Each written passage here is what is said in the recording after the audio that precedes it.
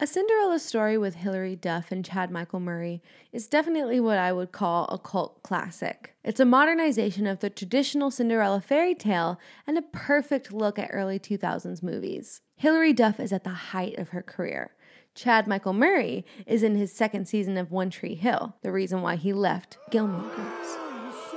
And they're just two teen heartthrobs doing what they do best, being cute and giving what needs to be given. It's the perfect casting. The movie follows Samantha after the tragic death of her father. She works at the local diner that her father left behind, and it is now under the management of her evil stepmother, played by Jennifer Coolidge. There's something I've always wanted to tell you, and I think you're ready to hear it. You're not very pretty, and you're not very bright. I'm so glad we had that talk. As I said, perfect casting. Sam is basically a social outcast, as are all pretty white girls. She has one friend. The cool kids call her Diner Girl. Her two ugly stepsisters are mean to her.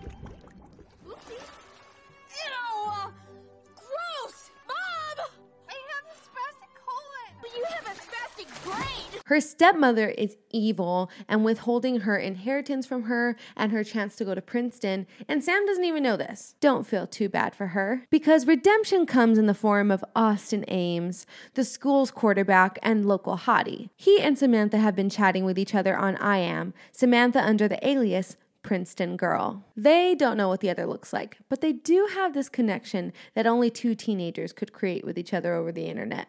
They have not met yet.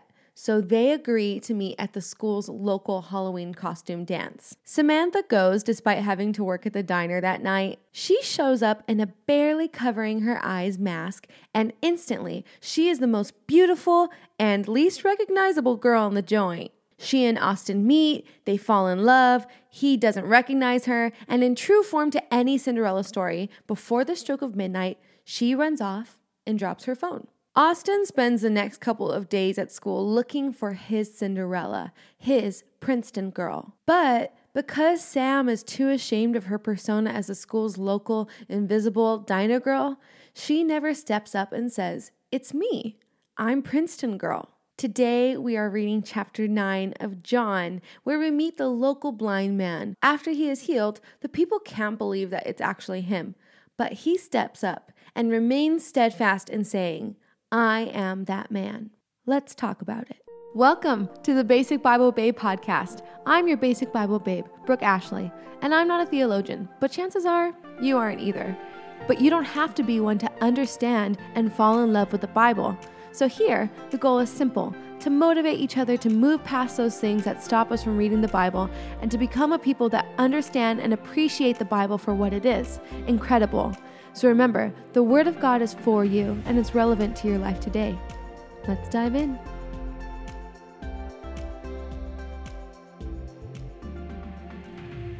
How has y'all's week been so far? I am at the beginning of my vacation on Saturday. Well, we're doing a staycation. On Saturday, me and Aaron went to a water park called Wild Rivers in Irvine, California. It was a water park in Irvine, California, and then it shut down in 2011. They reopened it in 2022, and it is so amazing. These slides are so top of the line, so cool. So like the colors are really cool. Everything is super clean because it's brand new and it's in Irvine. If you know anything about California, you know Irvine is like super clean and nice. So this water park is really clean. The only two things I can give to it is that it's not like super immersive. Like the theming isn't really intense. It's just a water park. And there's not music playing throughout the park. But other than that, the food is pretty good. The place is really, really clean, which is something that you really want out of a water park. And the slides are the best water slides I've ever been on. 8.5 out of 10, I would definitely go back. It is the best water park I've ever been to. But mind you, I've only been to Soak City and Hurricane Harbor. But I still think it's an accurate representation of what water parks look like. That's how my staycation started. Me and my husband are going to Disneyland on Wednesday, and I can't wait for that, for all the snackies that I get to try at Disneyland. Overall, nice to have a week off from work and be able to chillax at home. I'm so excited to be able to get back into the podcast. I really, really, really am truly enjoying doing this. So I hope you guys are enjoying the episodes, and I hope that they're getting better as the weeks go on. This week, we are talking about John chapter 9. 9 chapters in, have you started to notice any themes in John?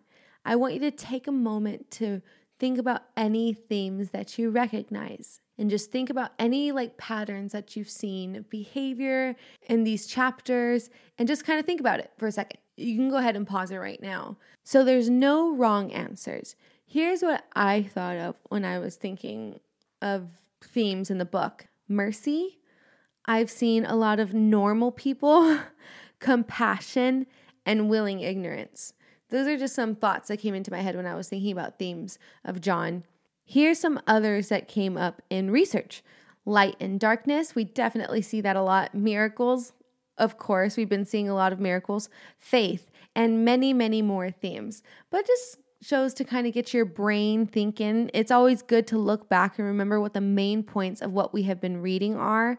Take inventory of what we've learned, and in order to move forward, to see what we still need to learn. We're reading chapter 9, and we left off with the people wanting to stone Jesus and him kind of skedaddling out of there. So he skedaddles on out, and he sees a man who has been blind since birth. And his disciples, ever the compassionate bunch, they say, "Hey, Jesus, look at that blind guy. Who sinned to make him like this, him or his parents?" Remember the state of the disciples. They are Jews, and they have been brought up with a clear idea of what sin is and its believed consequences. There is sin and a need for an animal sacrifice to a holy God. Someone who has had a hard life has to be a sinner. Someone with a hard life can't have the favor of the Lord. We also see this in the book of Job. Job loses everything. He loses his family, his livelihood, his money, and his health. So much so that when his friends see Job, they say, "Dude, what did you do? Why does God hate you so much? You must have done something." And Job even starts to question, man, what did I do? Why does God hate me so much? I must have done something wrong. To the Jews, to the people of Israel, there is a clear tie between sin and hardship. And this is how it should be, because they are in the Old Testament. This is before Jesus came down to be the Lamb of God, to be a sacrifice for them. So there is a clear tie between sin and hardship. And this even extends to us. Have you ever seen hardship in your life and wondered, what did you do wrong? What did I do wrong? Why did God allow this to happen? I will tell you what, I think that this type of thinking and these type of questions come with prolonged hardship. The one that doesn't pass in a month or even a year, but that long hardship that you start thinking, dang, how did I make God mad? Why am I still dealing with this? Well, Jesus answers his disciples. He says, neither his or his parents' sin is the cause for his blindness. But today, I'm going to use his blindness to display the works of God. Jesus is going to use his hardship. Did you know that Jesus can use your hardship, the thing that has been bringing you pain, for the honor and glory of God? Jesus then says, we must work the works of him who sent me while it is day, because night is coming when no one can work. As long as I am in the world, I am the light of the world. So here, this I was thinking about this statement. And what I think Jesus is talking about here is his earthly ministry. He has to do everything that he can do now. Heal the sick while he's here. Change lives while he's here, because he's going to die soon. And then his earthly ministry will be over forever as far as him down on earth. So when I read it again, it also seems like a command and a prophecy to end times. I think Jesus likes to do that a lot. I think he likes to prophesy. So let me read it again. We must work the works of him who sent me while it is day, because night is coming when no one can work. And as long as I am in the world, I am the light of the world. Is this a command to you and me in these crazy times to help people while we can, while his spirit is on the earth? Absolutely, because night is coming when no man can work. What does he mean by night? Well, a time where his spirit is no longer on earth. Did you know that some people think that the Bible says that after the rapture that his spirit will depart from the earth to let people have their time with the Antichrist? Don't worry, he comes back to save the world, but his spirit leaves to give the people time with the Antichrist. So I think that the scripture is also a command to you and I to do the works God has sent us to do while we can, while we are in our earthly ministry, while we are working with the Holy Spirit to do his works that he has sent us to do. Jesus spits on the ground, okay? And he makes some clay with the dirt and puts it on the blind man's eyes. Gross. Listen, beggars cannot be choosers. However, I want the clean healing, right? The get up and walk healing. If I were this guy, I'd wonder why I had to be like the spit clay healing guy. But Jesus tells him to go wash himself in the pool of Siloam. And so he does. And guess what? He came back with his sight. This guy has been blind from birth.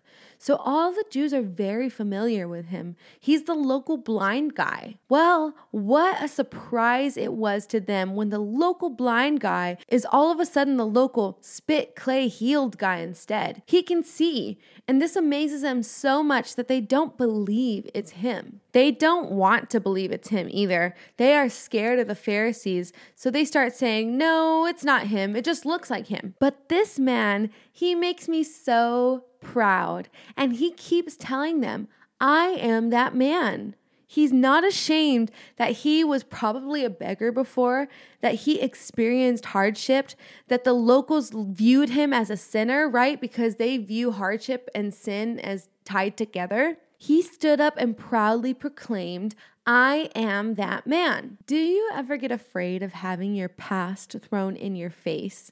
The person that you once were. It's a scary thought in today's climate, kinda, because people are mean and unforgiving and looking to call you a hypocrite or a sinner. But I want to let you know that it is okay to stand up and be proud of the person that God has changed you from and say, I am that man. I am Princeton girl. It's okay for you to say, I struggled with lust. I struggled with addiction. I had an abortion. I was once blind and now I see. I am that man. I am that woman. The Bible says that we overcome by the word of our testimony.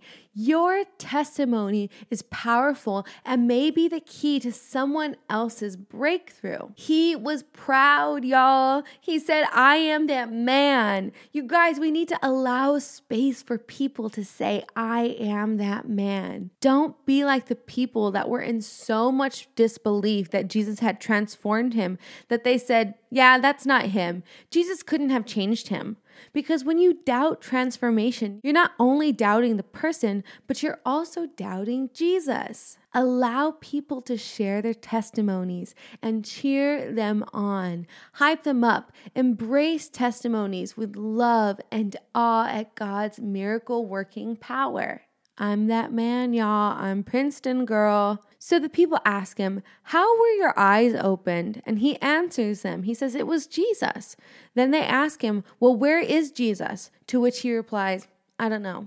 Then the people, turning out to be a bunch of snitches, go and tell on this man and tell that he has been healed by Jesus. And they bring him before the Pharisees.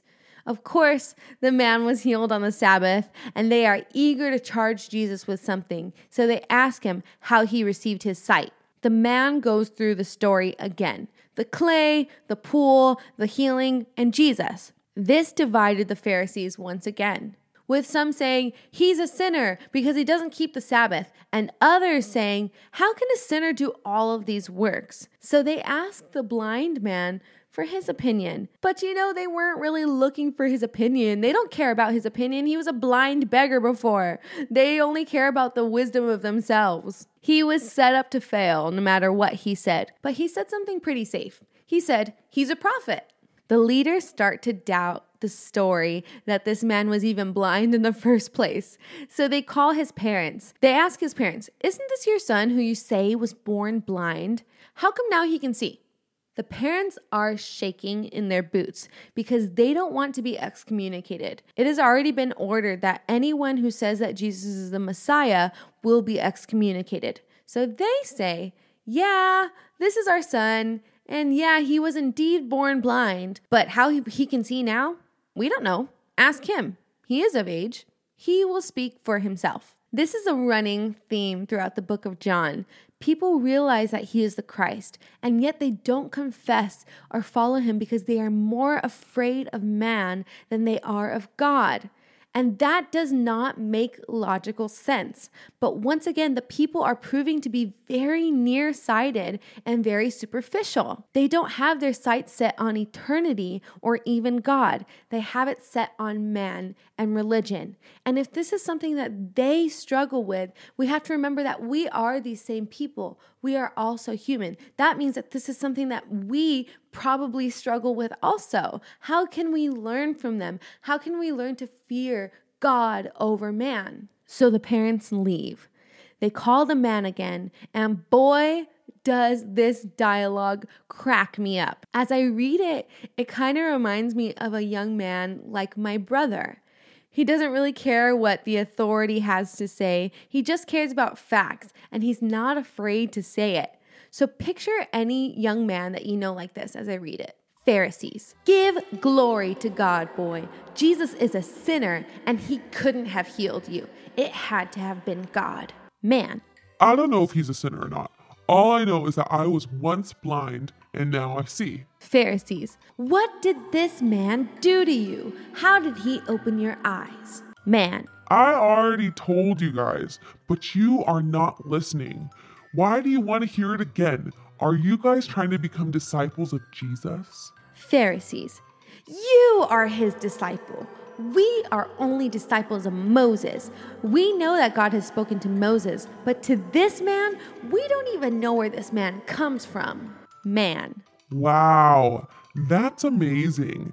Not even the leaders know where he comes from, and yet he still opened up my eyes. We all know this, that God doesn't listen to a sinner's command, but those who worship God and obey him, God listens to them. Never since the world began has anyone ever heard that someone opened up a man's eyes that were blind from birth. That is unheard of. If this man were not backed by God, he couldn't do a thing. Pharisees, you're a sinner, and you were born in sin. And then they cast him out, and they excommunicated him. End scene. Come on, y'all. That is some of the best dialogue I have read in the Bible in a while. I feel like I learned so much about this man and his personality through this dialogue. I'm able to picture the scene. This man is so sharp and unabashed. He's not sorry to say that Jesus healed him. He's just speaking the truth. And he just reminds me of a young man like my brother. My brother's 26 today. Happy birthday to my brother. And I can totally see my brother having this conversation with these guys. He's not interested in their feelings. He's interested in the truth. Remember, his parents were too afraid of man to confess Christ, but this young man, who maybe was less afraid of them, Jesus was able to use him to speak truth. Jesus hears that he has been cast out, so he goes looking for him. Just like my God, to seek out those who have been shunned. Jesus finds him and he asks, "Do you believe in the Son of Man?" This term, Son of Man, is basically just a term of humility, reminding us that Jesus is human. He took on flesh to die for us. So the man says, "I definitely want to. Who is he so I can believe in him?" And this conversation kind of reminds me of the Samaritan woman at the well when she invites him to reveal himself, right? She invites Jesus to reveal himself. Well, this young man is doing the same thing. Jesus takes the invitation happily and says, "You are looking at him. I am speaking to you." And the man says, "Lord, I believe." And he starts worshiping Jesus. And I like the way the Message version puts this last part of the chapter.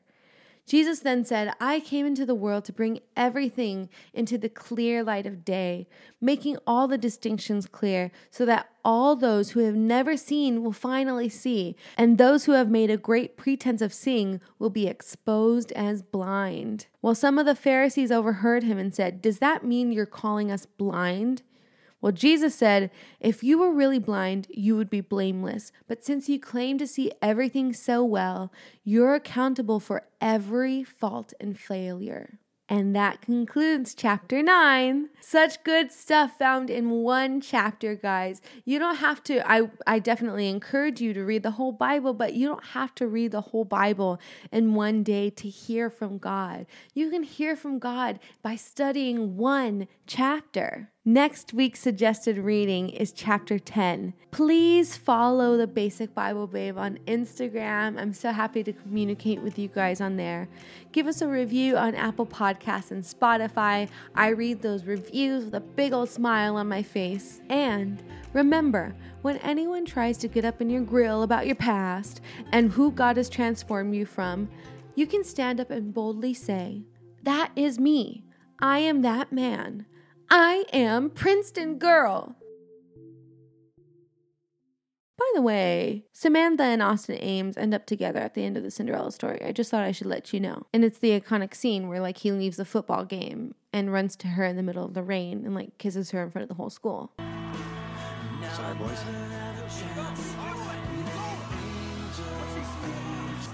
What? You're throwing away your dream. No, Dad. Throwing away yours.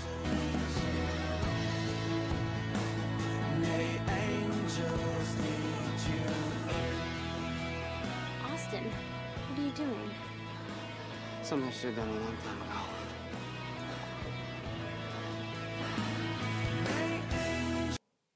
Iconic.